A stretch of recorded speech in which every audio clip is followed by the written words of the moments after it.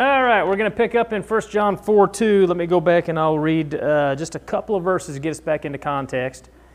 He's been clearly dealing with, in a number of ways and a number of examples, those who are the children of God as opposed to those who are the children of the devil or Satan. And then he's gone back and he's actually beginning to show the characteristics of those who are the children of God.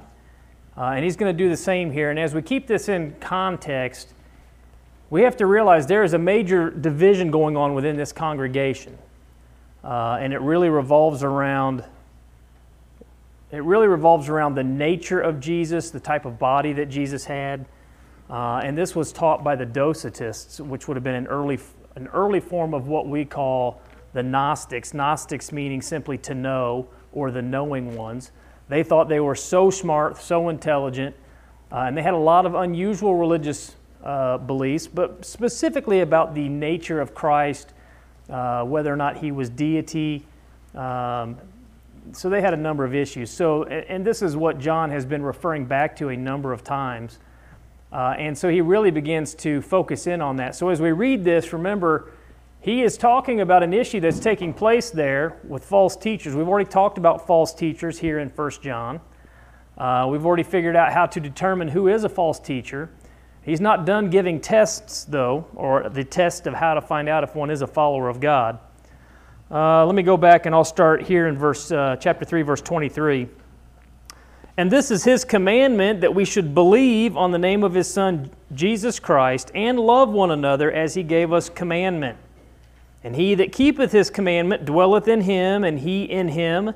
And hereby we know that he abideth in us by the Spirit which he hath given us. Beloved, believe not every spirit, but try the spirits whether they are of God, because many false prophets are gone out into the world. Hereby know ye the Spirit of God. Every spirit that confesseth that Jesus Christ is come in the flesh is of God. All right, so this is, as we start on this is one of the ways that we know exactly John. Let's get back into the book of 1 John. This is how we know exactly who John is talking about based on he's already given us a bunch of information, but this passage right here gives us a ton of information about who is causing the issue there within this congregation. Okay, who's this false prophet that you're talking about in the previous verse? What are these people, these false prophets, teaching? Well, here he gives us information. Hereby know ye the Spirit of God. Every spirit that confesseth that Jesus Christ is come in the flesh is of God. Now, this isn't a huge problem today. The majority of people who claim to be Christians believe that Jesus Christ was in the flesh. They don't, for the most part, question the reality of the body that he had. However, you may have some that question this part about Jesus Christ is of God. What's he doing? Well, we've already had a test on who were the followers of God as to who the followers were of Satan. We've already had a test as to how to know who was a follower of God as opposed to the followers of Satan. We've talked about loving your brethren. It's been tied back to the Word repeatedly. Now he's starting to give us another test, okay? The test by which these false teachers that he's referring to, or these false prophets, might be discerned and identified is indicated here as, specifically, every spirit that confesseth that Jesus Christ is come in the flesh is of God. Now, the people he's talking about, these Docetists, they did not believe that Jesus Christ had come in the flesh. They had a bunch of unusual beliefs. Now, if this is what allows one of us to know who has the Spirit of God, then we have to look at the negative side. This is the positive, right? They believe and confess that Jesus Christ has come in the flesh of God. Now you've got the contrary. Any man who denied that Jesus had come in the flesh was not of God. Is that pretty logical so far? If you say he came in the flesh and you believe that, and you believe he was the Messiah, he was the Son of God, literally in human form, then you have the Spirit of God. But if you deny that, which is the antithesis basically, if you deny that, then you're not of God. That's simple logic right there. So clearly John is pointing out those who were Gnostics, as we would call them today, but more specifically the Docetists. And the Docetists were really the earliest form of the Gnostics. This problem, go ahead, Jerry. I was just going to ask, wouldn't this also apply to the Jews? Because if you read it, it basically says that confesses that the Christ, right, is come in the flesh. Yeah, they would have rejected that also. Right. Yeah, it would be, well, and I think I'm going to mention a couple of groups here that it would cause issues for even today. Yes, certainly it would apply to the Jews. The Jews rejected that Jesus was the Messiah and come in the flesh. You also then had those who were Gnostics, well, the Docetists. They claimed to be Christians. They would have even intermingled. They believed they were Christians, so they would have intermingled within congregations, and that would have led to a dispute within congregations when you began to talk about the nature of Jesus, his body, and so forth, because they didn't believe that he had a human body. They had quite a few unusual ideas. So that would have caused a tremendous difference in belief between the two groups, okay? This wasn't just a problem in the first century. You literally had councils called, they'll say within the Catholic Church, but you had councils that were called to dispute some of these ideas. The Catholic Church was gathering together. You had some that were saying they were holding some of these Docetist beliefs. They had councils for a number of things. Here's the sad part. Does anybody know how they settled these councils for the most part? Very good. They voted on it. Here's what's really sad. All right, so let's say this is the first century early church. You start to get into the second century. A lot of people start saying, well, the Catholic Church really was in existence in the third century. I don't actually buy into that. There was error had crept in already and a hierarchy system in place, but I don't personally, as I go back and study, you don't have the full force of the Catholic Church yet. Not really until you have the first pope being claimed there in the 600s. What you do have is for some, you had a hierarchy system that was in place, which I clearly do not agree with, the hierarchy system in place. But here's the thing, in the 200s, and I'll grab Jerry, in the 200s up until the 300s, 400s, many of these church fathers, they rejected that. They flat out rejected the new hierarchy system. They rejected the idea of bishops being over congregations, multiple congregations. They rejected the false teachings of things like this. And so did you have people in the second through the third, fourth centuries that had gone into this full error? You did, but I have a number of history books where I can read, like, for example, they call him Pope Gregory, but he wasn't Pope. He was just Gregory, who was a bishop over a congregation. He flat out rejected all of this stuff. So yeah, there was a lot of error, but you still had faithful Christians in the second, third, and fourth centuries, but they were very minute compared to the Catholic Church. I always looked at it as man's struggle for power, right? So you see this error, and then you see this hierarchy system developing, and it's always one's got to be higher than the next, right? So that's what eventually turns into the Catholic Church. Right?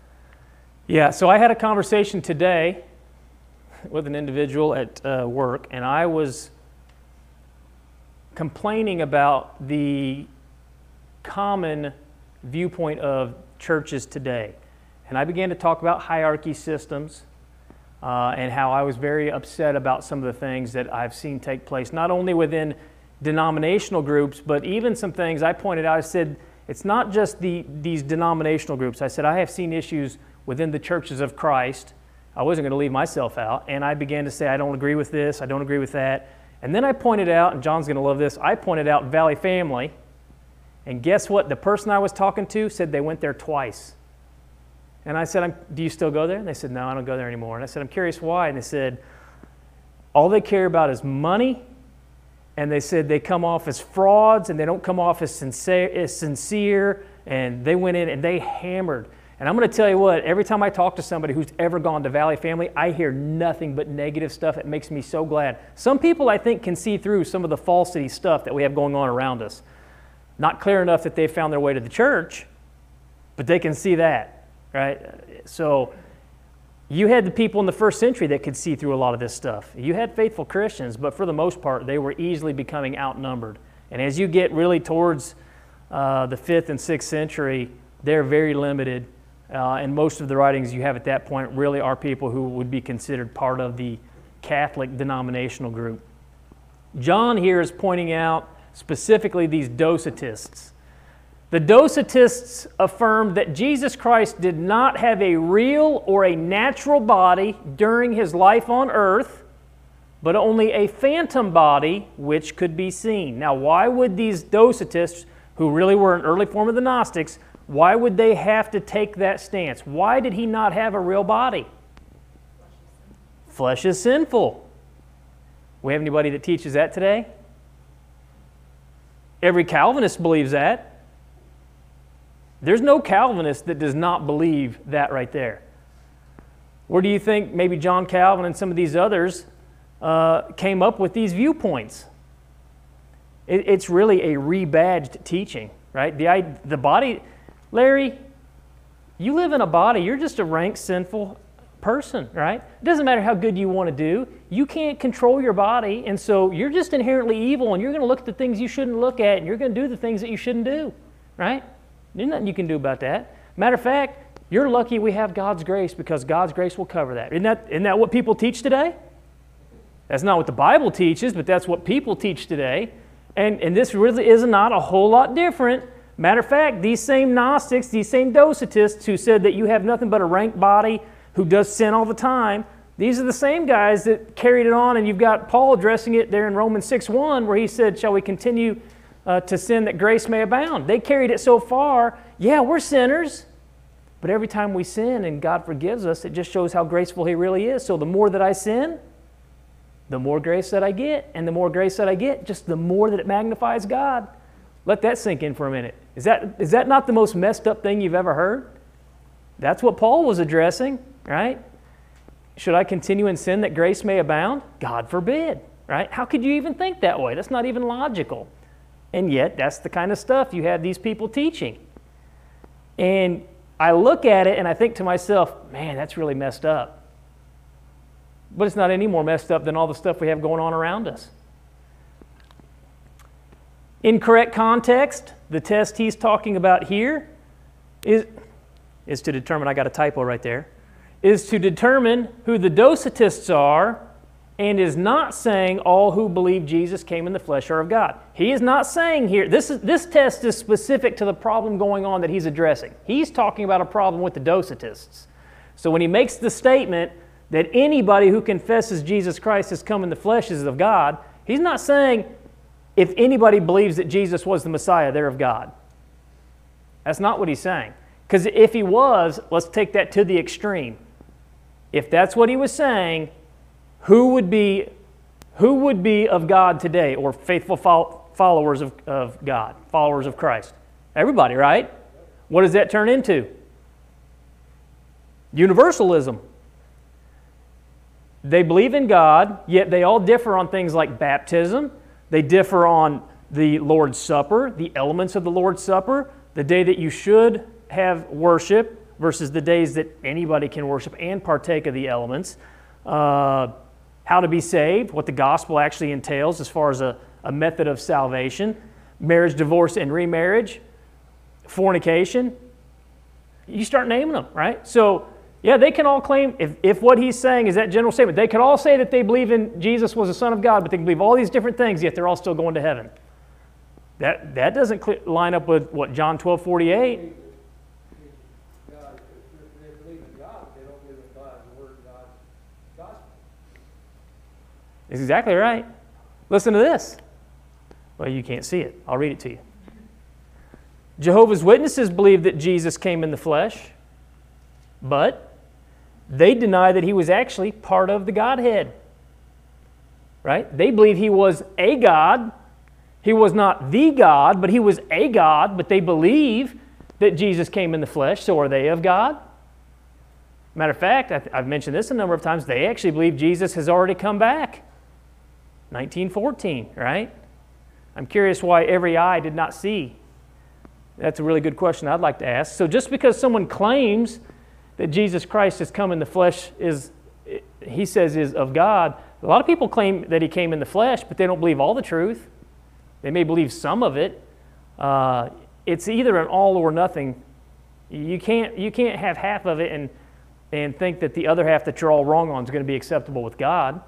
We're all going to be judged according to the Word, right? So this is a specific test. People will use this passage out of context all the time. Right? I believe Jesus Christ came in the flesh and I'm of God. Well, let's cover all the other doctrines that are required in there, right? Notice verse 3. Make sure nobody's got a hand up. And every spirit that confesseth not that Jesus Christ is come in the flesh is not of God. This was the opposite viewpoint that we've already kind of looked at in the last passage. And this is that spirit of Antichrist. We've already talked about Antichrist, right? Matter of fact, he says there are many Antichrists, people opposed to Christ. If somebody is saying that Jesus did not come in the flesh, they are not of God and they are Antichrist. They're opposed to Christ. They don't believe the truth regarding our Lord and Savior. Whereof ye have heard that it should come. Notice this, you got people still waiting. The Antichrist is going to come. Notice what he says. And even now already it is in the world. That spirit of opposition to Christ, these who are the Antichrists, and in context, these Docetists who do not believe he came in the flesh, they fit the requirement of somebody who is anti-Christ. They already exist. That's just one form. The Jews would be another form, right? They were opposed to Christ. They didn't believe that he was the Messiah. There was many antichrists already at this time, and yet part of the premillennial doctrine, everybody's waiting for the Antichrist, right? I thought it was Obama. Nope, I thought it was... every year there's a president, that's the new Antichrist. Have you guys ever noticed that? Bill Clinton was the Antichrist. Then it was Bush, he's the Antichrist. Then it was Obama, he was the Antichrist. They've always had the Pope in there. The Pope is Antichrist, but there's a whole bunch of other Antichrists, and it's been in existence since the very beginning. All right. Then all the presidents you named off, how many of them do the right thing and the right doctrine? None of them. If you go back and look even at... They become the Antichrist? Yeah, oh, of course. Even Jimmy Carter, he was a big churchgoer. He was really huge into the Anglo-Israelism, or the idea that Israel was the chosen. Carter was big into that. Jimmy Carter was huge into that. But here's the thing. What kind of faith was Jimmy Carter? He believed in faith-only salvation. He had all kinds of doctrinal error. He may have even been a fairly good moral person, but he still falls into the position of Antichrist because he was opposed to all kinds of doctrines regarding Christ. He didn't even know what the kingdom was. That's clear because he thought literally that Israel was the chosen nation of God. Well, Israel was replaced by the church there on the day of Pentecost, but Jimmy Carter didn't know that. So now I wouldn't walk around and just say, yeah, Jimmy Carter's the Antichrist. But he was just like they had Antichrist. He was opposed to a number of doctrines regarding our Lord and Savior.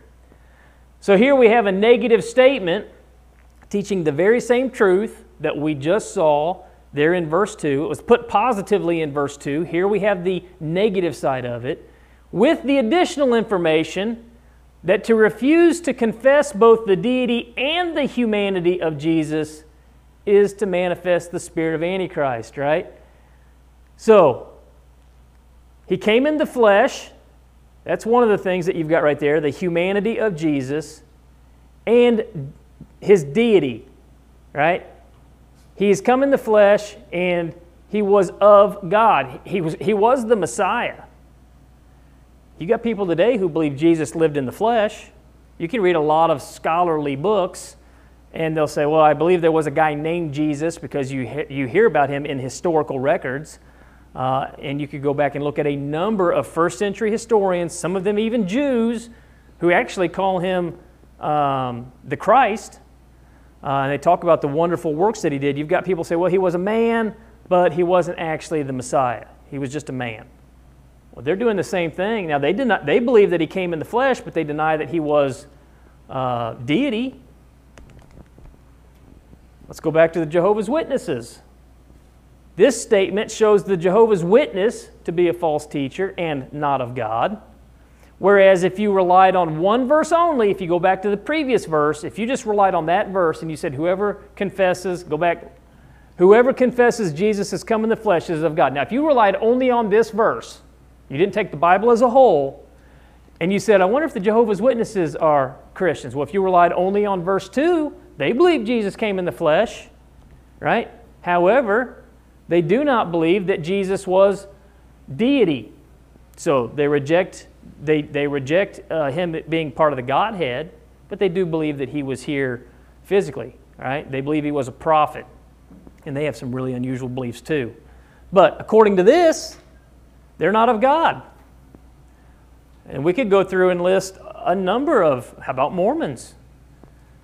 Most people who are, maybe people who are watching this who are not familiar with the Churches of Christ or a lot of religious groups, most people that watch this, they don't have any problem with calling out error of the Jehovah's Witness and the Mormons, right? Jehovah's Witnesses believe Jesus came back in 1914. Go ahead, Jerry. I was going to bring up John 1:14. Hey, go ahead and read it. It says, and the Word became flesh and dwelt among us, and he saw his glory, glory as the only begotten from the Father, full of grace and truth. Can you read my notes? You're like, you're 6 slides ahead of me. Well, We're on the same track though. That's a good thing. so the Word became flesh. Yeah. Anybody that denies anything in the Word is not of Christ. Mm-mm. Well, that's where I was going. People don't have a problem. If you say something about the Jehovah's Witnesses, most people look at them as a what? A cult. You say anything about the Mormons, most people say they're a cult. Right? So they're extreme groups, so they don't mind if you say anything about that. Now, if I say, now wait a minute, the Baptists have a number of doctrinal error. They have the spirit of the Antichrist when they reject flat out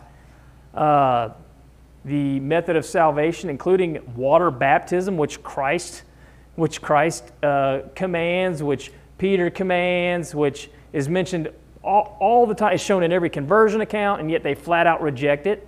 It is funny. What's his name? David Platt, the Baptist president, who came out and said, why have we been pushing off this sinner's prayer for 50 years and it's not even found in the Bible? And I about had a heart attack that a Baptist would say that at a convention. And guess what? He's right. Right? What they've been teaching is not of Christ. It is a completely false doctrine. People have a heart attack, though, when you point out groups that are mainstream as opposed to those that are not.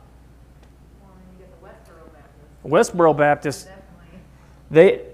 have a following.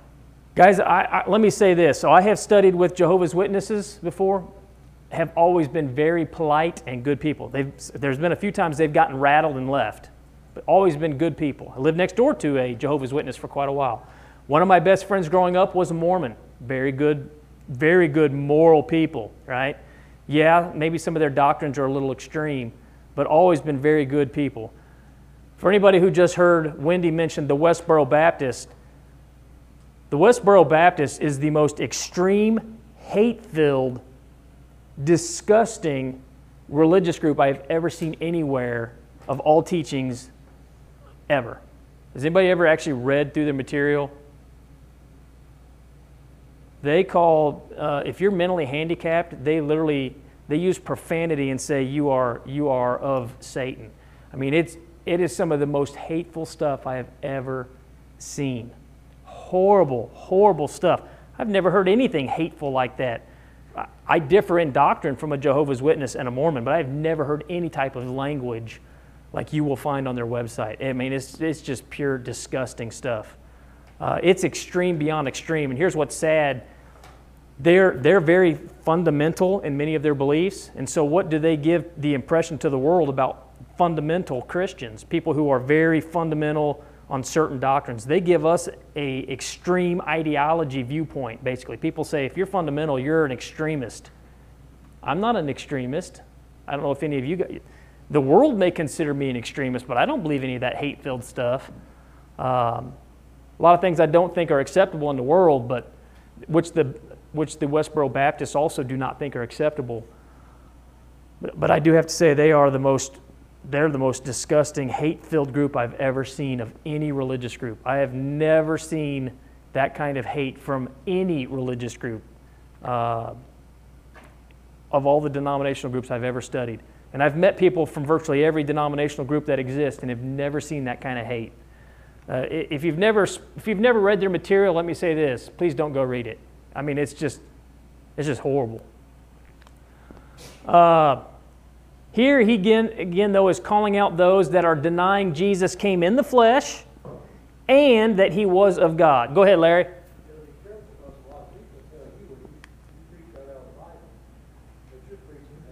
Well, they will. That's what I'm saying. Of course. Yeah, I mean, if they don't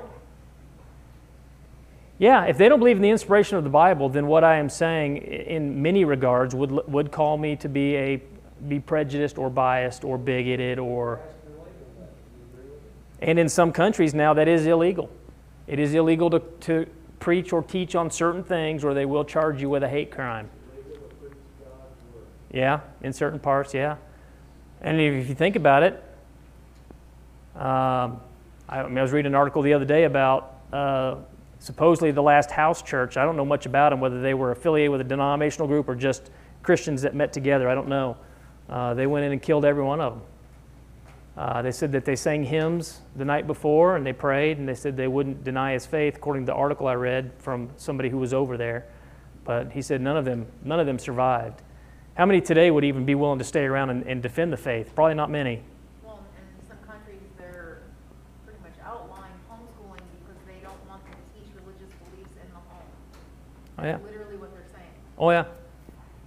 Yeah, they want to be able to teach whatever they want and not have it questioned, right? If it's coming from a teacher who's been educated, certainly it can't be wrong. Well, certainly it can. Go back and look at Common Core math. There's been a number of problems with coming out of our school systems. Not just that. We won't even go to a lot of the other things that are being taught today, which are very problematic. All of this started back in the 40s. I don't have time to go back and look at that. You can go back and read the manifestos that were signed by John Dewey and a number of those people who decided to infiltrate the school system and teach just some horrible stuff. And it's taken a long time for it to take effect, but it's taken effect. John, though, dealing with the Docetists. So imagine what's going on within this congregation. Let's try to place ourselves for just a second. You've got those that believe Jesus came in the flesh. He was the Son of God, that he lived a sinless life and he died. Now you've got people in the same congregation and they say, well, I don't actually believe Jesus. They actually don't believe that he died on the cross. Because think about this. Let's go back to the slide that we had. They said he had a spirit body during his ministry. If he had a spirit body and they put him on the cross, how do you kill a spirit body? If Jesus didn't die on the cross, if he had a spirit body, according to the Docetists here in the first century, what did Jesus not actually do for us? Guys, this is how far extreme this goes. Some people would say, this isn't a doctrinal issue. You think he had a physical body? I don't. Oh, no. That's what they try to do today. Let's keep it real and say, okay, you don't believe he had a literal body. So when he hung on the cross, what did he not shed? Literal blood. What does it take for the forgiveness of sins, remission of sins? Literal blood. They're not just rejecting the fact that he had a physical body, and they're not just rejecting the fact that he was deity. They are rejecting the fact that he was the Messiah who shed blood. The blood of bulls and goats can't take away sin. You needed a sinless Savior, right? But they reject that ever happened. Do you see how something as simple as the type of body expands out into just numerous heresies? And they would say, it's not a big deal. You believe it was a physical body. I think it was a spiritual body. Oh no, keep digging.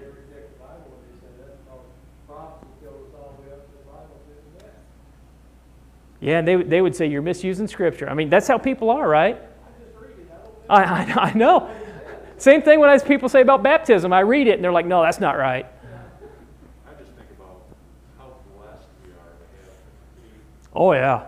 Oh yeah. So back in that time, there was letters that were coming out, and not everybody probably had access to the letters, right? They're being taught this, but I'm sure there's a lot of mystery. Oh, of course. Now we have the completed Word of God, and we can see what's in it and what's not, right? Yeah. So if we choose not to obey what's in it, then that's a problem. I mean, I can go back now and look at the Old Testament and I can see, we can go to Daniel and Zechariah and all these books. We can go to the book of Genesis and we can see all the prophecies. And because we have the New Testament, we're like, oh, what? That's pointing to Christ, right? What the old saying is the Old Testament is the New Testament concealed, and the New Testament is the Old Testament revealed, right? The Old Testament has concealed, but all those prophecies are pointing to the New Testament, whereas the New Testament is revealing all of the prophecies that were given in the Old Testament. And I oftentimes wonder, if I was a Jew, and ask yourself, if you were a Jew, would you have accepted that he was actually the Messiah? Or would you have been like the rest of your Jews and said, he's a blasphemer. He doesn't meet what we thought would happen for a Messiah when he comes, right? I honestly don't know which one I would have fallen into. I don't know. I might have rejected him. Go ahead, John. Well, I know, and some thought it was sleight of hand, but I'm like you. If I saw the works, you'd think I would believe it. It seems to be from reading the Gospels that there's a lot of people who knew what was coming. You know, especially the scribes and the teachers of law and everything. They knew what was coming, how it was going to come. You know, there were some things that might have been obscure, but then it seems like because of at that time, the current regime, if you want to call it, had fallen so far into man-made doctrines. That's bait. I think that kind of, I don't know, held veil over people's eyes because they were kind of blinded by that. I think the Jews were the early version of the Catholic Church as far as Christianity goes. All the man-made doctrines, and it just blinded people to the truth. Well, and I'm wondering if the Pharisees and their way of thinking, it was so strong, and to go against the grain, maybe that silenced all the people that were kind of waiting, looking forward into that. You know, because I'm thinking about like Nicodemus. Oh, I know. He believed ahead of time, but because of what did it say? Because of basically what the Pharisees, I'm just paraphrasing, but Yeah. John chapter 3, because he was concerned about what people might think, he came at night to talk to Jesus. Has anybody in here been watching? So I have to give the disclaimer. Has anybody in here watched at all The Chosen? Let me say this before it is by far one of the best series I've seen on Jesus. However, there is plenty of doctrinal error. One of the things, matter of fact, in the last episode, they were talking about Jesus. Jesus is actually hanging around with Matthew, and he is working up his sermon outline for the Sermon on the Mount. And you may be thinking, that's not a big deal.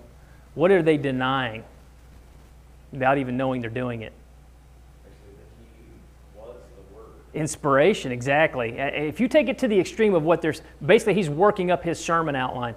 But here's one of the things I will say, and there's a lot of stuff I do love. The way they portray Nicodemus, after he met with Jesus, Jesus basically had asked him if he would come and follow him. Let me say this, there's a lot of creative license in certain areas. Some stuff's pretty close. There's some creative license. But what I found interesting was Nicodemus left money for them before they left, and Nicodemus they show around the corner crying. The reason I find it very interesting as I watch that is, as I read and think about who Nicodemus was and where he was struggling, I literally can see him going through that emotional, trying to figure out who Jesus is. He knew he was of God. He says that actually there in John 3 because nobody could do the works that he did unless he was. We know a lot about Nicodemus at the death of Christ. I wish I had a lot more information about how Nicodemus really battled with this. They portray that he is. Now again, they've got creative license there, and that's why I say anytime you watch any of these, except for a few of the movies that do read, has anybody watched any of the movies that are verbatim from the King James? There is a few of them. I've got 3 or 4 of them at the house. They're excellent because they're verbatim. You start watching a lot of these, they have creative license. But I will say they do a very good job. And they do push a little bit of faith only in there, but it's not like, they do still talk about baptism and things like that. Just to add something to my comment earlier about the Pharisees, I forgot about, like, Herod. I don't know what group he identified with. Yeah, I don't remember, but you got to think if he gathers people around him that say, hey, here's the sign, because they knew ahead of time, because of what they read, what they were taught from the Old Testament scriptures, what was going on, what was happening, so on and so forth, and he gets kind of shaky and like, oh yeah, we'll bring him here so I can worship him, when really he wants to kill him. That probably tells you what kind of regime, what kind of power was going on. They were afraid to lose their power. So maybe and so that was also that amongst the Pharisees and maybe even the Sadducees and some of the other things that are going on might have silenced some of the, hey, these are the signs of the times, legitimate biblical times, Jesus coming and dying on the cross, all that stuff. But that might have been suppressed because of those multiple groups and regimes. Yeah, you know, when we talk about, I tell you in my upbringing, being a Catholic, we always talk about those who weren't faithful. We called them non-practicing Catholics. It's funny you bring up Herod. So Herod would have been basically a non-practicing Jew. You remember not too long ago us talking about the Samaritans, how they were forced under the Maccabean realm to become Jews. Herod came out of that group.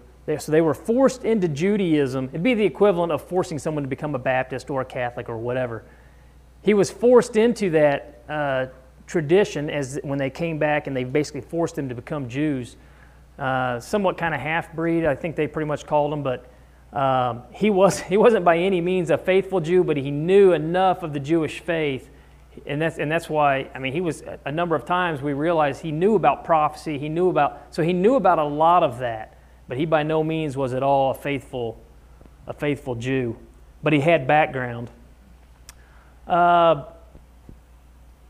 As you begin to read and talk about what John's dealing with here, I think most people skip right over this. Again, the problem is you've got two factions within a body, and some are saying he had an earthly body, and some are saying it's a spiritual body. And I can hear people today saying, that's not a doctrinal problem, right?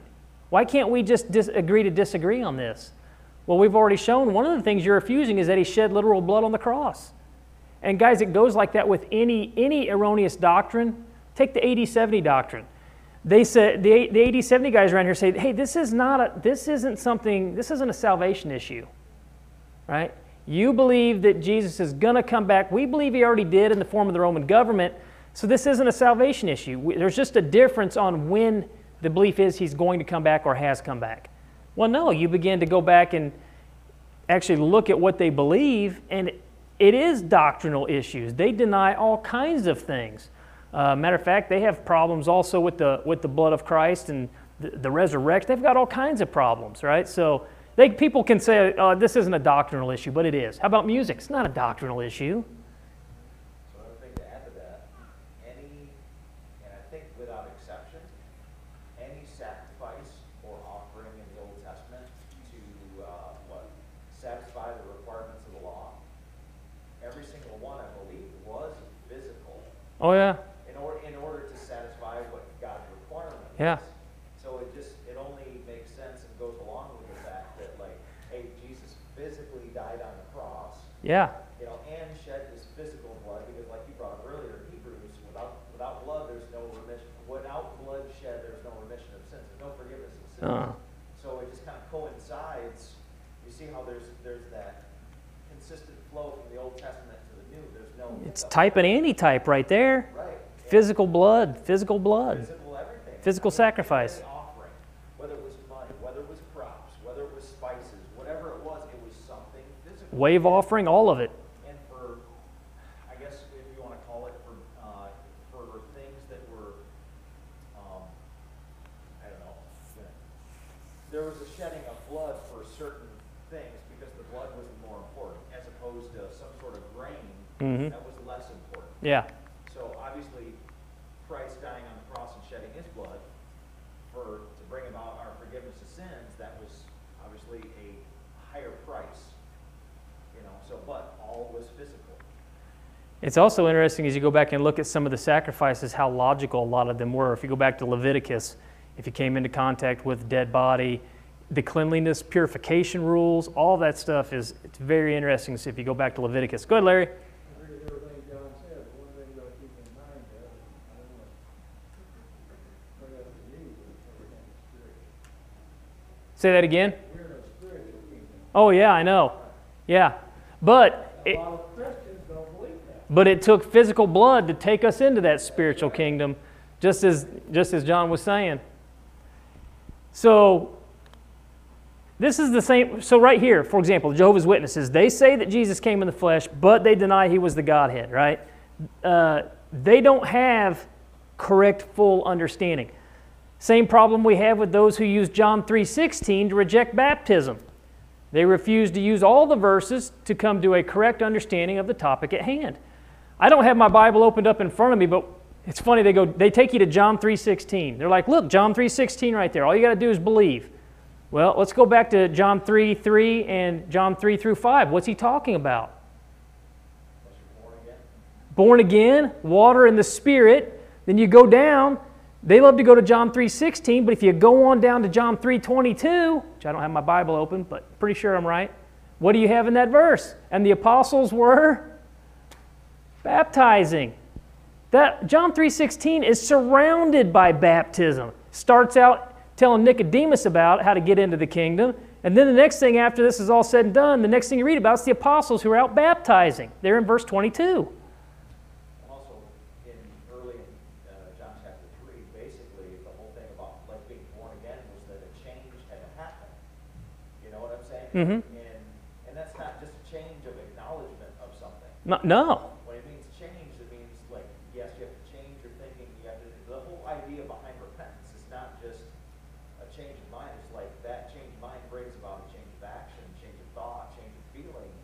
And so you can't walk away from John chapter 3 thinking this is strictly an acknowledgement that yes, Jesus came from God. It's well beyond that. This is an overhaul of your life. It's fruit of repentance being played out right there by the willingness to believe and do what he says to do. Sorry, go ahead. You will, I will. Always.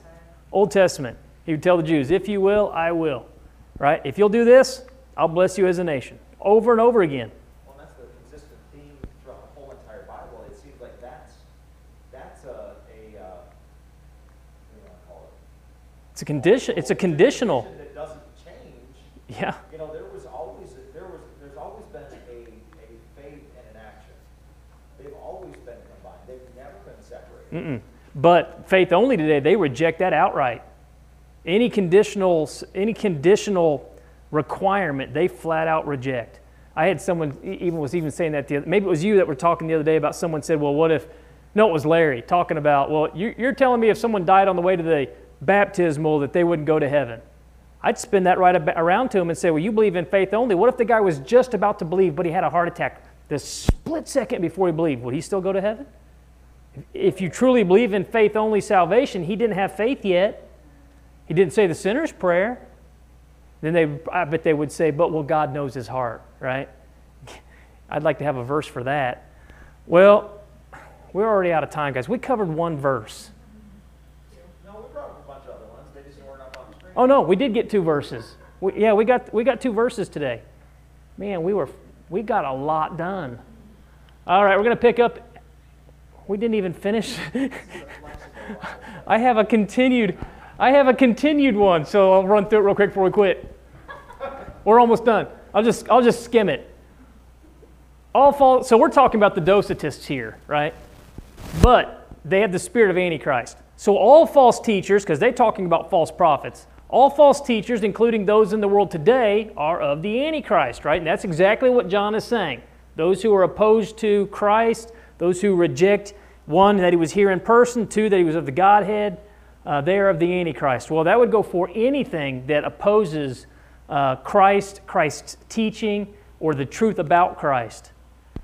They are of the Antichrist in that they are opposed to the teaching of Christ, his church, and his people.